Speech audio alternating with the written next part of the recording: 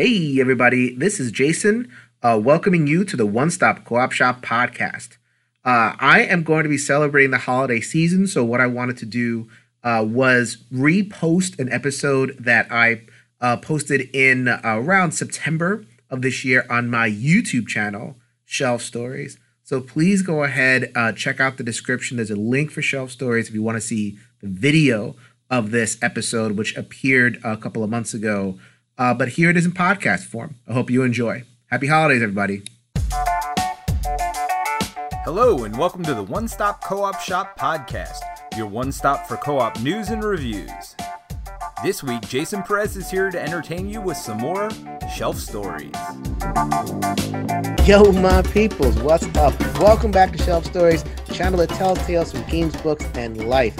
I am your host, Jason. Thank you so much for stopping by to this chat with friends segment. I've done a couple of these so far, and I plan on doing many, many more. I'm resurrecting the spirit of my old Every Night is Game Night podcast with conversations with really, really cool people from around the gaming verse. Today, I am so privileged to have two women. They are YouTubers. They are from the Thinker Themer YouTube channel, which is a new YouTube channel, playthroughs, Kickstarter segments, reflections. I'm hoping that Maggie in particular starts to open up that mental health brain of hers and explore some of that space, just like we do on Shelf Help. We'll get into that in a second. But without further ado, I am so happy to welcome Amy and Maggie from the Thinker Themer YouTube channel. Welcome to the show. Thanks so much, Jason. So happy to be here. Yeah, we're excited. We met a couple of weeks ago in a big Zoom chat with lots of content creators, and I felt like, we hit it off straight away. So happy to join you on your channel. It's funny. So I mentioned my old podcast, Every Night's Game Night. I used to have a co-host, Anthony Chatfield, who was my thinker, and we would really go back and forth. So I would just kind of do my thing, and I'm doing all I'm bombastic and everything, and Anthony just sitting there going, "Yeah, it's really yeah, good." Mm-hmm. And so when I saw the vibe that you had, I didn't even know what the concept was. I kind of just got it off of the vibe because you were like, "Oh, this," and Amy's just sitting there thinking about everything that's being said. So, beautiful vibe. I just really resonated, so I had to reach out, and I'm glad that we were make this happen, even though we are 14 hours apart. Yes. I am in Connecticut, USA, and you are in? Melbourne, Australia. Yeah. In the future on Saturday morning. I'm doing this on Friday night, so it's not very, actually, the last time I did talk to somebody in Australia. There's the guy who designed a game called Black Sonata. Do you know? Oh, yeah. Yeah, I know. I haven't played it. Yeah. Do you know he lives near you? Oh, John Keane or something like that. It's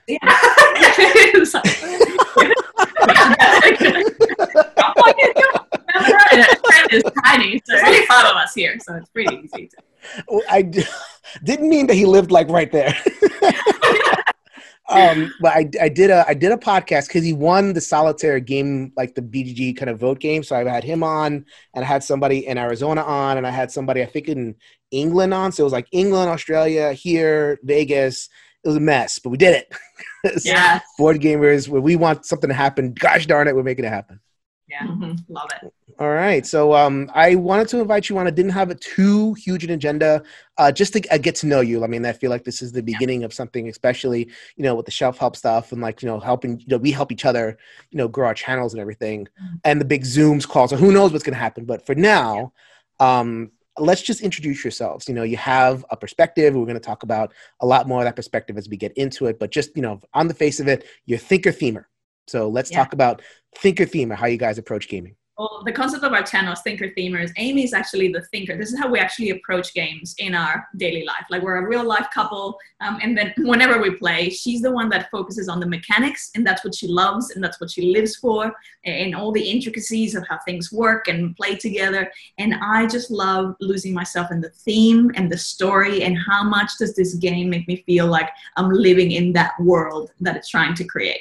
So that's essentially how we approach things, and it can be life as well. And life, she's the creative, the musician of the two of us, and I'm an analyst, very much nerdy, pursuit spreadsheets. So I think we bring that to gaming, and often means that we have very different perspectives on games sometimes. Awesome.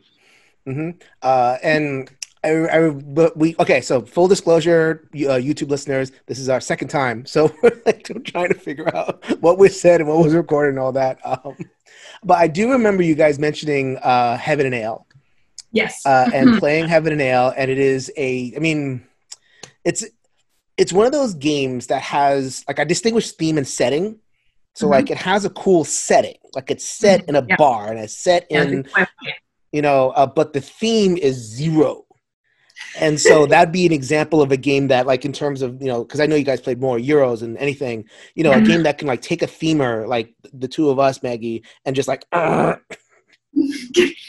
yeah, and it's exactly right. Like I love that distinction where when I saw what the theme was meant to be, I was so excited about it. I'm like, oh, I can't wait to delve into this world. But then the actual way when you play it, it's like this could be anything.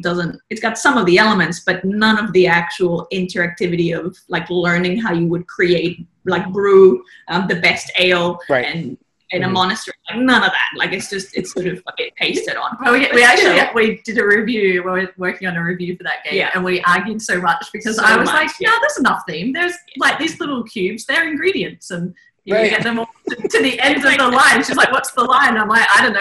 And then she said, "Why is there a shady side? Why do you make money on the shady side?" I'm like, "I don't know." Yeah, so that's the works for me. Yeah, so it's one of those, and I said I have a love-hate relationship with it because it's like I love the concept of it so much, and I find it like it actually hurts when I'm playing because it's like it's quite, I can't wrap my head around how to break it, how to nail it, and how to but and part of the reason I think is because I can't make any thematic logic out of it. It's just it's math essentially. Yeah, it's pretty math. It's very gussied up math. Speaking of pretty, so I was watching your channel, and I have two games that stuck out at me. You've done a bunch, like you've done Tapestry, you've done not Tapestry, Pendulum, and a couple of others. But there's two I wanted to ask you about. One I have not played, and one I have. So I wanted to definitely cover it for our audience. One of the big hotness games of this year is Mariposas. And so maybe tell the gamers, the viewers a little bit about that game and what you thought and whether we should pick it up or not. He pronounces it the right way too. Yeah. Like I'm the Latina, so she's like, oh, you should do the introduction for this one so you can say Mariposas properly. And then we gave it an Australian nickname. Yeah. We call it Mazapaza. In Australia, it'd be Mazapaza. Yeah. When we reviewed Teotihuacan, so then, please, I'm all over it. If it's anything Latino, Mexicano, I have to do it because like my co-host Anthony he is whiter than white than is white, and like the first time he said it, because it was a preview podcast, and the first time, like, because I had no idea it's a Euro, so whatever. So the first time he's like, Techno Chocolate Land, and I'm like, what? What is going on? Yeah. Do you mean Teotihuacan? And he's like, that one. So I sat him down and I made him just go over the pronunciation so it would not be a complete disaster. Now it's pretty good. Anthony, he is actually co-host on the Board Gamers Anonymous podcast, and that's been running for 8 years. And they are now doing a live podcast. I'm doing a commercial for a completely different podcast. I don't care. It's fine. Do you guys play Board Game Arena? The online? Yes. So they do the live stream every week. They feature a different game. That's that Anthony. So picture him saying Techno Chocolate Land. Look, painful in it. Yeah. I always just be like, Maggie? You say it. Yeah, every time we had to say the name, she would be like, Maggie? But anyways, going back to Mariposas.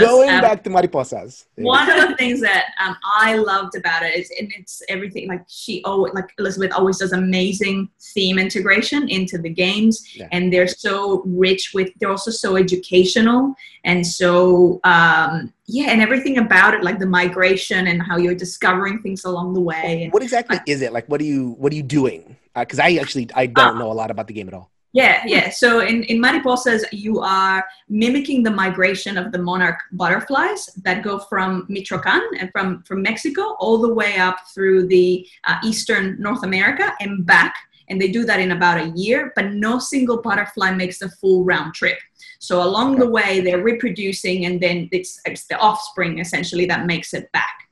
So, and that's what you're doing. So the board is replicating the travel, the migration, and you're going from city to city, and you're hatching new butterflies and leveling up the butterflies so that then eventually they can come back. And there's points and ways to access that along the way. Yeah. Mm-hmm. From a mechanics perspective, it's basic set collection. You're along the way. There we go. I'm like, where's the mechanism? Amy, type in. Yes, set collection. I knew it. Sorry, just to make it boring for you both. Even for the people that are into mechanics. That's right. You're picking up flowers, and you need flowers to be able to, give birth to the more higher powered butterflies. And then you're also collecting cards as well along the way at certain cities. And that's a set collection that opens up different end of game bonuses. So it's fairly light. Very light, yes. And it's, a lot of people obviously are comparing it to Wingspan, which we really enjoy. And Wingspan, because there's that engine building level to it, it's actually a little bit more meaty for a heavier player. So that was one of the things. Yeah. I can't believe that it won Best Family Game of the Year and Best Strategy Game of the Year. It's like, it's beautiful. It's so elegant, people. Yeah, no, but it's so elegant. It's simple, and it's crunchy enough. I still can't crack it, but I really enjoy it every time I play it. So Mariposas. Yeah. But I was talking about Wingspan. With Mariposas, it's a beautiful game and a beautiful gaming experience. But because it doesn't have that next layer, it's a bit simple. So for a heavier gamer, we probably wouldn't be bringing it out to the table that often. Yeah. It also suffers at a 2-player count, actually. Yes. Because you need some of the set collection is hidden until you reveal it. And when there's only 2 players, you're not revealing enough of those things to then know where you need to go to finish your set. Yeah. So I think it would be much better at a higher player count, I suspect. Okay. Yeah. But I recommend. Yeah, I recommend for like light gamers, or for, if you're trying, like I could imagine playing it with my mom, who would, not really into board games, but it's simple enough that I could teach her, and she would love the flowers, and it's such a beautiful board. And from an education point of view, there's a lot of obviously teaching of helping the habitat or the ecosystem of these butterflies, because they're kind of approaching level of endangerment and all that. So that's quite nice as another component of it. Yeah. Have you guys heard of Herbaceous and Herbaceous Sprouts? Yes. Yeah. Yes, and there's a Kickstarter coming soon. Yeah, I haven't played it. Next week. Have you played it? No. I haven't, no. Herbaceous Sprouts? Yeah. So the second one, it sounds like, because like Herbaceous was like a simple card game, and then Herbaceous Sprouts was like the board game that I can play with my mom. Like Ito did the playthrough for the Kickstarter with his mom. To make the point that this is a family game that you can teach mom. So Mariposas is a game is in that realm, is what you're saying. Exactly it. Yeah. Okay. That would be where we would put it. Yeah. Set collection and monarch butterflies and whatever kind of butterflies. Hopefully that is enough to whet your appetite, and you can go ahead and learn more. The other game that I want to ask you about, and this is one I have played, and I'm looking forward to this conversation. I haven't talked about this yet. I am doing a video for this one on the Dice Tower in a couple weeks, but I saw it on your channel. And I really want to ask you, thinker and themer, because I think this game does a really good job of integrating both, is Obsession. Yeah, we love the Obsession with the upstairs, downstairs expansion. So Obsession, we've talked about. I liked Obsession. The expansion came out. So just a very simple, like it's another engine building type-ish game. Right there it is. Right on hand. There you go. Yeah. It's one of my favorite. It's probably my favorite game at the moment. Really? Like the whole from all of Orwell Quarantine. It might be your call for 2020. I think it was the second edition. It was a themer's dream come true. Like the theme integration was just so beautiful. So very simple mechanism wise, it is a game where it's a resource management game, right? And you have different types of resources. So you have your servants, and the servants have to, you have their little meeples, and you have to use your servants in order to play certain cards along with certain tiles. So like you have tile resources, card resources, and meeple resources, and they kind of crisscross, right? So in that game, you have to like play your cards and play your meeples in a way that maximizes the tile that you play. So that's very Thinker. Yes. The theme is the servants are running around and serving the cards, which are the gentry that are visiting, and the tiles are like the events that you play. So like you are having the best events. And so like you're hosting bigger and better events, you bring in more and more people in, you're having more and more servants flow in, and you can definitely get into the headspace. I'm huge on headspace in gaming in both ways. But like, okay, we have little dinky events, we have the village fair, we have all these little things. And now we're hosting, like big smoking room with 17 people in here, and where they're bringing in the money and they're bringing in reputation. Yeah. I could go on about it, but like, tell me a little bit more about why it's your game of the year. Well, for me, it just did such a beautiful job of making me feel in that world, to the point where even for the Thinker, like you were saying, that and she hates anything that's like a period piece or period, like type. Everything that still got into this. I don't know. It's just not my thing. Yeah. But like, she gets into like the accent. Oh, we're having an afternoon tea, and we're going to. So she gets into it. It's true. Which is, and I just and like I had to go back and watch Pride and Prejudice, because it was like I was just so immersed in it that I was like, I need to go back. Because you do feel like that gossipy feel, and the reputation, and all that orchestrating what guests you're going to use, and this one gives you money, but I love the American heiress who brings in money, but the reputation's not so good. Is it kind of a dirtbag? You don't want him around. Yeah. Like, but it's a freaking film, so you kind of have. So I just love how the level of detail that went into every character and to every one of those cards. Where, as I mentioned in the review, like to the point where Amy would do something, it's like, oh, this allows me to get rid of 2 guests. I'm like, oh, why? It's like, oh, because it says so. I'm like, no, why? Because there's actually an explanation of why this character, they're unsavory. So guests literally want to leave your party. So it's like, that is just beautiful. Like everything just makes sense. It tells a whole story. Yeah. You could tell that it was a real passion project by Dan Halligan. Yeah, absolutely. And actually, what I thought was interesting about this game is that I struggled so much to learn it. And usually, usually I go through the rule book. Usually, most of the time I do the teach, because, I'm so into the mechanics. And this time we both read the rule book, and I just could not wrap my head around it, because it was so laden with story and the reasons why you were doing everything. And I was just like, I don't care why. I just need to know what I need to do. And it took, like, Maggie thrashed me in the first few games. I hadn't even read the rule book yet. At that point, she read the rule book. She taught the game to me. And I'm like, this makes perfect thematic sense. And, like, from game one, I was like, yep, I need more sermons. I need to do this. I need to, like, I was in Downton Abbey. I was, like, getting things done. and Amy's like, what is happening? What do I need to? I'm like, like, get into the feel of it. If you are running that household and you're trying to get that reputation and attract the fair child, eligible young men and women, what would I have to do? Like, there you go. You're rewarded for the real life scenario. So, I had the exact same issue relearning it. Like I learned it.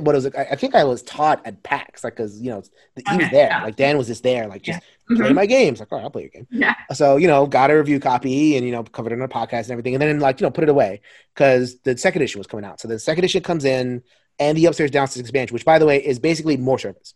That's what it is, more servers, and they're like that's what you get, and some scenarios. So there is there's this. The expansion adds a lot, and I think this a player is going to want the expansion eventually, but you don't need it. It's like more, right? It doesn't like change the game too much. Yeah, just to kind of drop it in there. Yeah. So then, the second edition comes in, everything comes in, and I wanted to relearn the game, and it's like, what's happening? Because it's 7 phases, right? And like each phase has its own little like things going on. And then each phase can kind of have an exception. So like you have a tile that manipulates this phase, and you have a card that manipulates that phase. And then if you get a butler, the butler operates during this phase, but not during that phase. So like the fact that the turn order is like broken up like that, I think creates a mental learning barrier that doesn't quite really need to be there. I was hoping that like, there was a little bit, whatever, it's kind of smooth that out a little bit. I'm not really sure if that was possible, but I think that's what you mean by like it was hard to learn.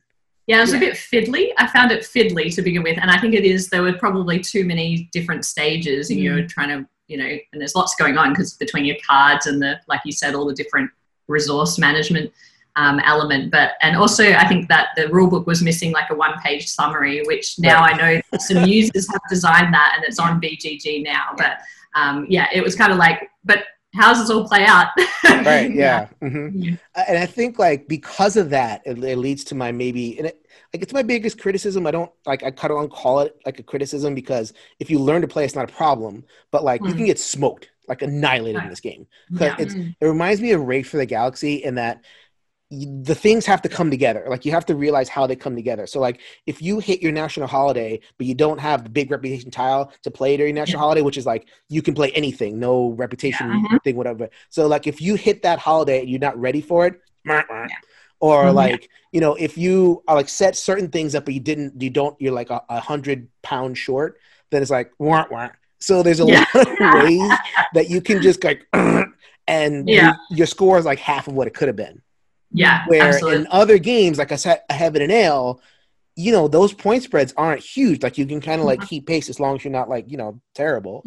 In this game, like you can really kind of get broken, and that could be a really frustrating experience. So I think that's probably what happened to Amy.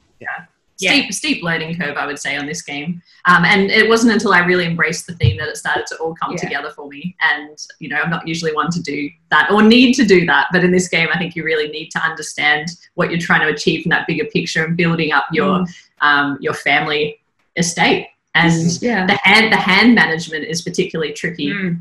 Thinking, you know, 3 or 4 steps ahead is not as easy as it is even in other Euro games that we play, I think. I'm finding it so interesting now because, like, now I'm kind of going, why did I find it so easy? And maybe it's because I've rewatched Pride and Prejudice, like, kid, you know, at least 30 times. Like, it was one of those, like, back in the day, like, that DVD just, like, played until it just could not play anymore. And it was just such a known world to me, the whole, like, matchmaking and, you know, in that era and he makes $20,000 a year. And, like, their estate. So it was like a duck to water. So that was, so I didn't actually have that barrier, which is nuts because I often do have that barrier. So it was like a nice relief to like have a game. Oh my god, that's why this game is the best because I'm not sucky at it. I don't suck at it. So I guess it takes all kinds. And we'll never play it again. No, I'm kidding. Maggie's too good at it. No. So a big recommend for me. I really once I got past the barrier of it, and you know, I think solo. I'm a huge solo player, and I'm kind of like throwing solo chum to like those listeners who listen for my solo. That one, you know, go ahead and take a look if you want something for 2020 because it hasn't been a much. You know, 2020 has been because of COVID, because of all that kind of thing. So I mean, those are the I haven't actually played that solo. Yeah, sorry. Yeah. Yeah, so like those are the 2 games I wanted to ask about. I mean, you guys have done more gaming over COVID. Like, you know, maybe talk about either what you played or just the experience of gaming during COVID. Yeah, well, I think the experience side of things is that we generally play with 4 players. We have lots of different other couples that we play with. So a lot of the time it's a 4-player game and it's usually a pretty heavy game at that. And we actually don't usually play a lot of games, just the 2 of us. And so COVID in Melbourne, I know it's like different all around the world, right? But in the state of Victoria in Australia, it's been particularly harsh. It's been one of the more conservative places in the world. And we've actually been in lockdown for about 6 months now. Like at the moment we can have 2 hours outside of the house a day, so it's still pretty locked down. Full on. And we haven't seen, you know, colleagues since March and that kind of thing. So usually when we're into group gaming, and now we've been re-looking, I guess, at our collection from that 2-player lens and getting out some of our favorites and being like, okay, well, how does this work at 2 players? And that's actually been quite a fun experience because it's like relearning a lot of our games, but also now like opening up a world of other games where we're like, okay, well, people who love 2 players or solo experiences love these games. Like, let's buy those and check those out. And of course, all we've got is time. So we've been playing lots and lots of games, and we've been getting into like painting as well. That's a whole other, you know, rabbit hole. Painting miniatures. Painting miniatures. We've discovered like a few really great games. One of them in particular, you might have seen our review of Calico.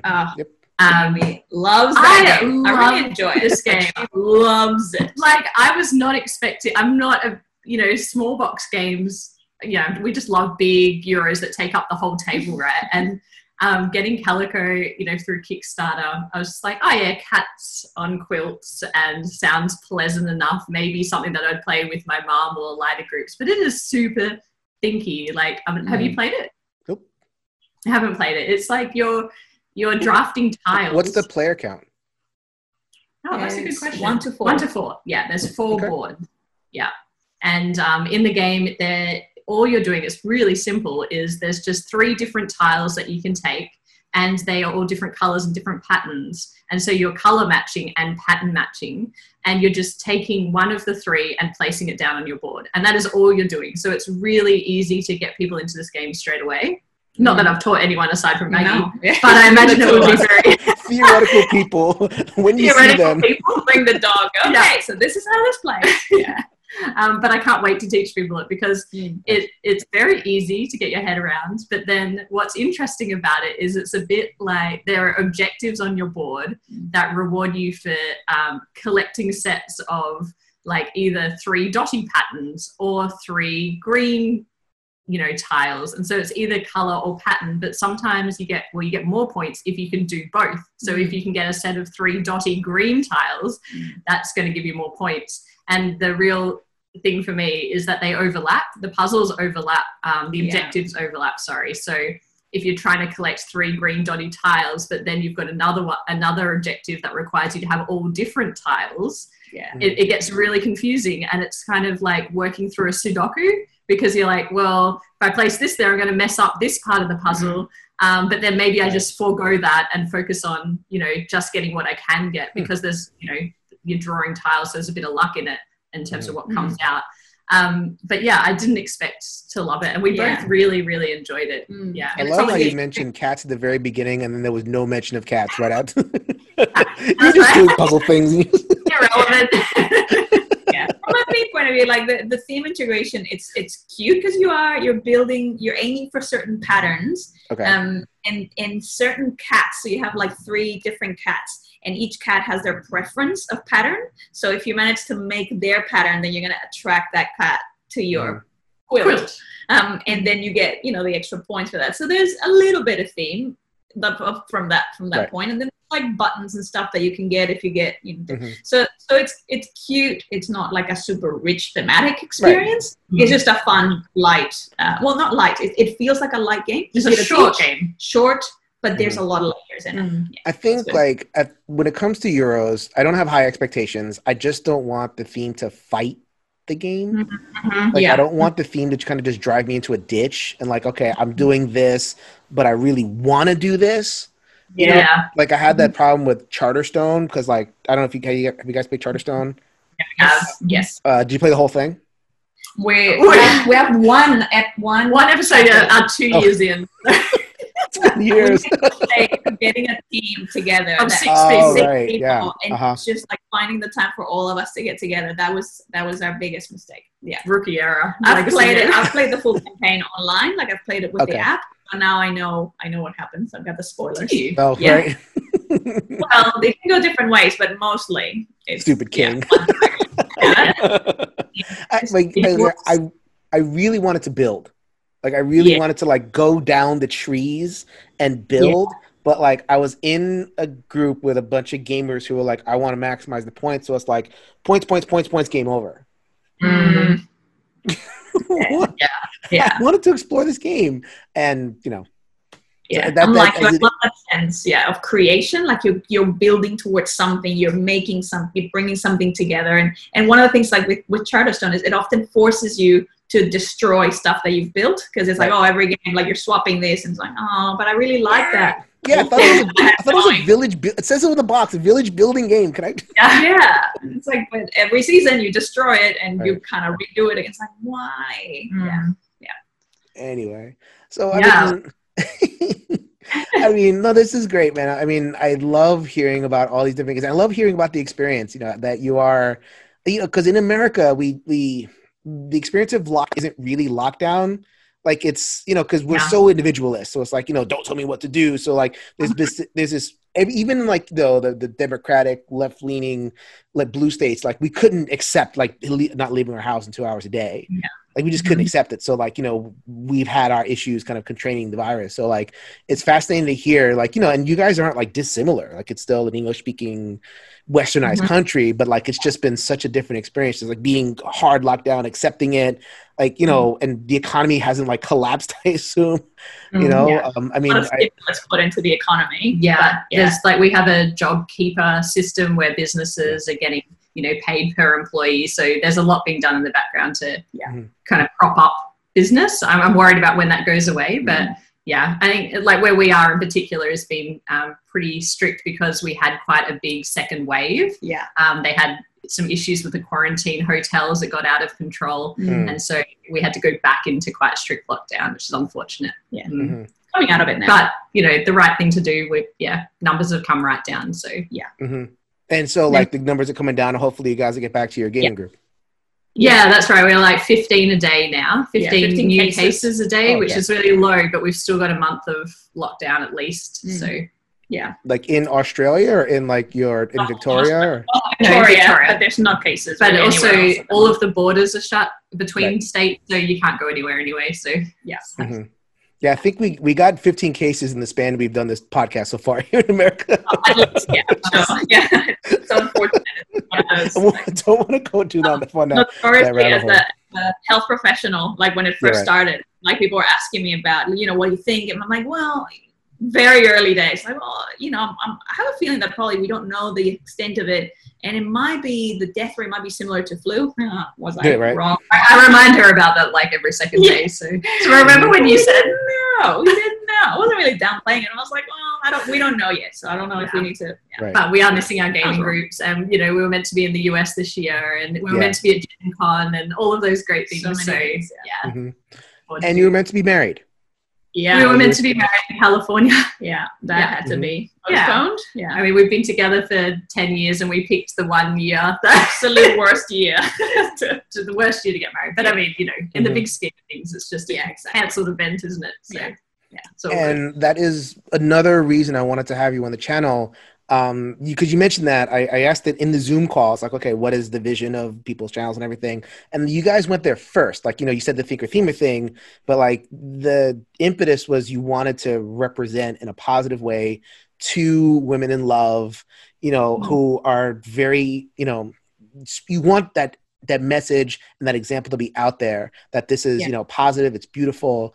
So, I mean, I'm really interested in that. So I have something to say, but I wanted to just kind of give you the floor and invite you to articulate, you know, your vision and the love that you want to share with people and the image that you want to share. Yeah, I think like the biggest part for us is just visibility. And that's about not just, you know, being a gay couple, but for all of the diverse people that are in gaming. You know, like we meet a lot of queer people in gaming. We meet people of all races, genders, sexualities, you know, and we feel that everyone should be able to contribute to, I feel like in, you know, obviously board gaming has been around for a long time. We're probably much newer to it than other people. And a lot of the voices are quite similar in board gaming. You hear, you know, and there's been a lot of work done to represent more women in gaming. There's still a lot of work to be done there, I think. But in terms of queer representation, we don't see it enough. And I feel like it's just it's similar to in real life when we've both worked in business and being out and just being out and being, you know, able to show younger people that there's someone like you out there. Like that's super important to us. And even if we're not always like, you know, with our flags and kind of being full on activists, it's just like being ourselves. We're in Maggie, the queer couple. Here's Mariposas. The rainbow flag and all of that. You know, we just are who we are, and we've been out since we were really young. And so to see, you know, an engaged couple just, you know, when you log into YouTube, like there should be more of that. So I guess we're just trying to contribute to that diversity. Absolutely. Like, so my personal experience with it. So I am straight, and I've been told by queer folk, LGBTQ, that I'm really straight. Like I drink beer like a straight guy. You drank that beer like a straight guy. I was like, I guess so. Okay, fine. Really straight. But I consider myself an ally. And my very first job was a Catholic school teacher in high school. And if you want an interesting place to be gay and young, go to Catholic school. Yeah. And, I became known as the cool teacher. People, a couple of kids kind of came out to me and they were dating. It's like, okay, help us through this whole thing. It's like, and it kind of, it stayed with me. Right. And this was years ago. Like I taught in like 2000 something. I don't know. Too long ago.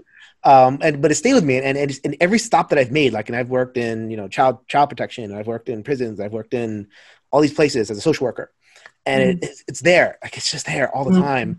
And, as I've been in gaming in the last 5-6 years, it's, I don't know, maybe you can tell me a little bit more about how, you mentioned before, you want that visibility in gaming. So, but maybe you can talk about your experience, kind of, you've been to Gen Con and you've been, talking to content creators. And so maybe talk about how gaming in general or different communities receive, your couple.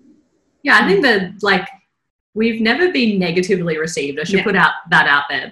And when we go to cons, there's often kind of queer tracks and things there's events that you can attend, and there are always so many gamers at those events, whether they're queer people or allies, and that's fantastic. It's more in the content creation space, just having different faces, I think, is quite important to us. But also that I think we're at an interesting time now where LGBTIQA plus people have had letters. It changes every 5 minutes. Yeah. Who do we need to include today? Yeah, that's right. I love everybody. Everyone's included. But in terms of I think it's an interesting time because there's far more acceptance. So like I said, people don't receive us negatively, but there's also less of a platform for having the conversation and about lifting people up around you. And what I find really interesting is there's little known in the forum on BGG, there's a Rainbow BGG forum. And what's interesting about that historically is that there were a lot of people who were fighting to have that forum set up. So that people could have a safe space to discuss issues that were important to them. And there were kind of two camps in that. There was the camp that was well, we don't have a problem with it. You're not being held back. So why not just put it in general gaming forum? Why not just talk in there? Why should you have your own space? And then the other camp was no, because people need to feel they're safe and they can express concerns that are unique to them. And why is that any different to having a women in gaming kind of channel? And so that debate has been really interesting to us because as, young gay people, I feel you do need still to have that sense of someone you can identify with, someone you can talk to about. I think that there's a lot of progress that still needs to be done in trans rights and trans visibility in particular. I still think that you see in forums, someone will bring up the topic of pronouns, and there's still a lot of conflicts that goes into those conversations, and that really hurts to see that, because that was kind of gay people 10 years ago, probably even less than that. It's the mocking and things like that, not taken seriously, and so it's we still have a long way to go. It's funny you mentioned that because, I'm glad to hear that you guys have had positive experiences. Not universal. I've definitely had some friends who have not had such positive experiences. Glad to hear that some people have. But I think the pronoun thing is really triggering for people. I get it. I can understand the lifestyle, the business, what goes on in your bedroom is your business and all kind of thing. But I think that's gotten better, that particular mindset. But the pronoun thing is now you're changing the way I talk, and now I have to police the way I talk, and now I have to okay, are you a they? Are we making up a new word? Is this a Z? Is this can I call you here? And I think that that creates another level of short circuit for people. I mean, is that correct perception? Yeah. So I think part of it is that understanding. So one is that awareness, because that's starting a new conversation or creating an awareness of an area that's always been there. It's just never really been allowed to blossom or flourish because of all the norms of, the social constructs and the culture that we live in or whatever it is.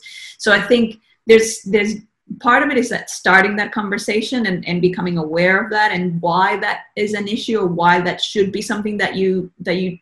It will take a little bit of potentially mental bandwidth to get used to it, but it's important. It's actually going to have a very emotionally powerful impact. in someone, that you have taken the time to do that. And there's also an understanding that, you know, it's a transition culturally, so you're not expected to always get it right. So I think a lot of times we get really paralyzed that, oh, I'm going to say the wrong thing, so I'd rather just not. And then we get angry and then we lash out at, well, why should I in the first place? Where it's like, well, you know, there's a big acceptance that we're all learning, we're evolving, and even like we're in the community and we get the acronym wrong. Like we're like, oh, what was this letter or that letter? And it's fine to be kind with yourself and okay, no, I'm learning. And there's an acceptance that just because someone is trying, like that's actually really good. That's that actually means quite a lot to someone like me, for example. So, I am so happy, Maggie, that you mentioned that, because like you're in it, but even you get the acronyms and the diction wrong. And it's like, I was just on a call, it's going to release in a couple of weeks. And I was talking about like the experience of minorities, and, you know, it came up in a certain context, and I called them minorities because that's what I used to call them when I was, you know, in college and in this all stuff. And like, we are, as a culture, we are so past calling it minorities. Like now we, you know, you call it POC, and now like there's BIPOC, you know, which is kind of a new thing this year, which BIPOC drives me nuts.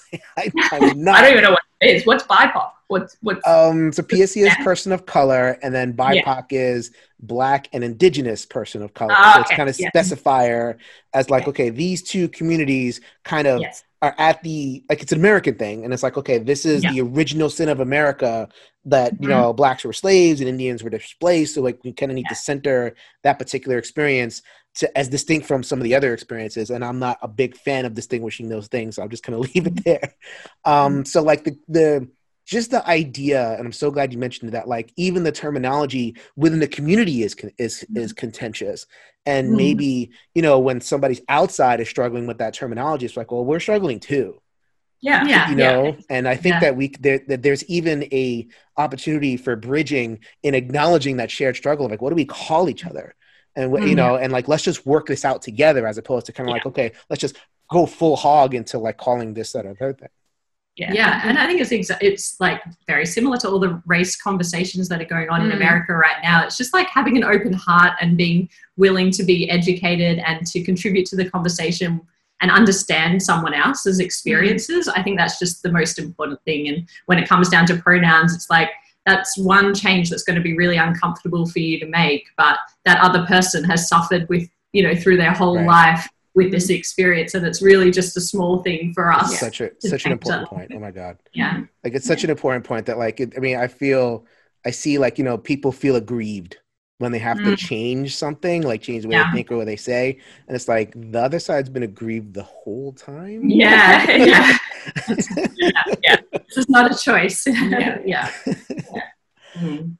So, I mean, what's the future? You know, I guess the channel is the future. And, you know, I mean, do you plan on kind of addressing conversations? Do you plan on like kind of moving in that direction? Or is it going to kind of be a little bit more of a subtle approach where it's like, you know, look at us and we're doing our thing? Like, what are you thinking? What's right for you two? Yeah, well, I feel like we're not trying to be the voice for everyone. I think like everyone is individual in their experience, but we're definitely trying to have a conversation with our community. And we have been quite active in different channels and asking, you know, well, why isn't there a Facebook group? Or like with BGG, why isn't Rainbow BGG, featured on the front page? Why aren't, you know, queer designers getting more kind of conversation happening around that, because they are there and they're producing amazing games that are well known by people, but you know, that's kind of not highlighted. And so Nikki Whalen, she's my girl. I love her. Quirky Circuits, I'll play it all day. Well, and a lot of her stuff is in horror, which kind of locks us out. We don't tend to play a lot. We don't tend to play a lot of, to the risk of alienating a lot of people. We don't tend to do a lot of space stuff. We don't tend to do a lot of horror stuff. I don't mind horror, but she hates horror because she genuinely gets very scared. So we can't watch any content that's horror related, or even just suspenseful. Like it's not a thing. But also, anything that's like, what else? Like a heavy fantasy, we tend to not like kind of go into, which is why the Euro. But that's so hard then to find a highly thematic game that is none of those things. Right. We wear all the Which is why Obsession is so good. I mean, it managed to be thematic and outside of those things, like a lot of historical games. And but I see, like, in the background there, you've got Viticulture, and that was probably one of our gateway games that I love. How it's a Euro, and it's just like the thematic integration is so beautiful because you've got from the moment of planting your vines, making sure you've got the right facilities to do that, to the type of grape that you're going to get, to the type of wine that you're going to be able to make, to then the type of orders that, like, it's just that's another great example of a beautiful theme integration, and that was probably one of the gateways for us into the gaming world. Wine growing is all about timing. And the fact that the game is all about timing. When do you pluck the grapes? And you can only have these actions in the sun time, and then you get this different set of actions in the nighttime. And like the flow of time in that game is superb. So that's a 9 out of 10 game for me. I love it. Oh it's us right up there. It's like I love games that have a sneaky teach in them. And I think that one is one where you get out with friends, you're trying to convince them of heavier gaming, and it teaches them about timing and about, thinking about their objectives in stages. And the theme attracts a lot of people, which is good. Well, that's interesting. Tell me more. I was like, okay. And then you've got them. Now you're in. So the channel is Thinker Themer. We've been talking with Amy and Maggie. What do you got left immediately coming up in your channel? Is it more reviews and Kickstarters? Do you have anything in particular that you're featuring that you'd like to talk about? No, we're so new to this that we're just, as we're getting games. We actually just received PAX Pamir, second edition. Never played it, but we're going to give that a go this weekend and eventually review it. But we're just trying to focus on the Kickstarter stuff that we're doing, Kickstarter diaries, and then also our reviews and kind of spool up from there. But we're very new to this, and we're still learning along the way, and it's been and it's been amazing meeting people like you, Jason, people who are so willing to share and give us tips and help us get started. So, Thinker Themer, go subscribe to the channel. Same thing with Shelf Stories over here. So every subscription counts. Every time we get the little notification, the little bell pops up. It's like, yes, cool. Yes, right. Yes. Validation. Yes, all the work. Any other channels that people can reach out to you? At the moment, we're mainly focusing on YouTube. I've only just set up the Twitter account, much to my chagrin. But we've got a Facebook as well. We've got Twitter, you can Facebook, friend us on Facebook and the Thinker Themer as well. They're both Thinker Themer, so at Thinker Themer. Facebook, just look up Thinker Themer and you'll find us there. Yeah, we will not be strangers. Thank you so much for being a guest on the show. Thank you so much for having us. Thanks for having us, Jason. Love the chat. Yeah. Thanks for joining us again for the One Stop Co-op Shop podcast. Check out our YouTube channel at One Stop Co-op Shop. Also, join us for games and discussion on our Discord channel. You can support us on Patreon at patreon.com/onestop or leave us a review on iTunes. Thanks again, and we'll see you next week for another Top 5 list.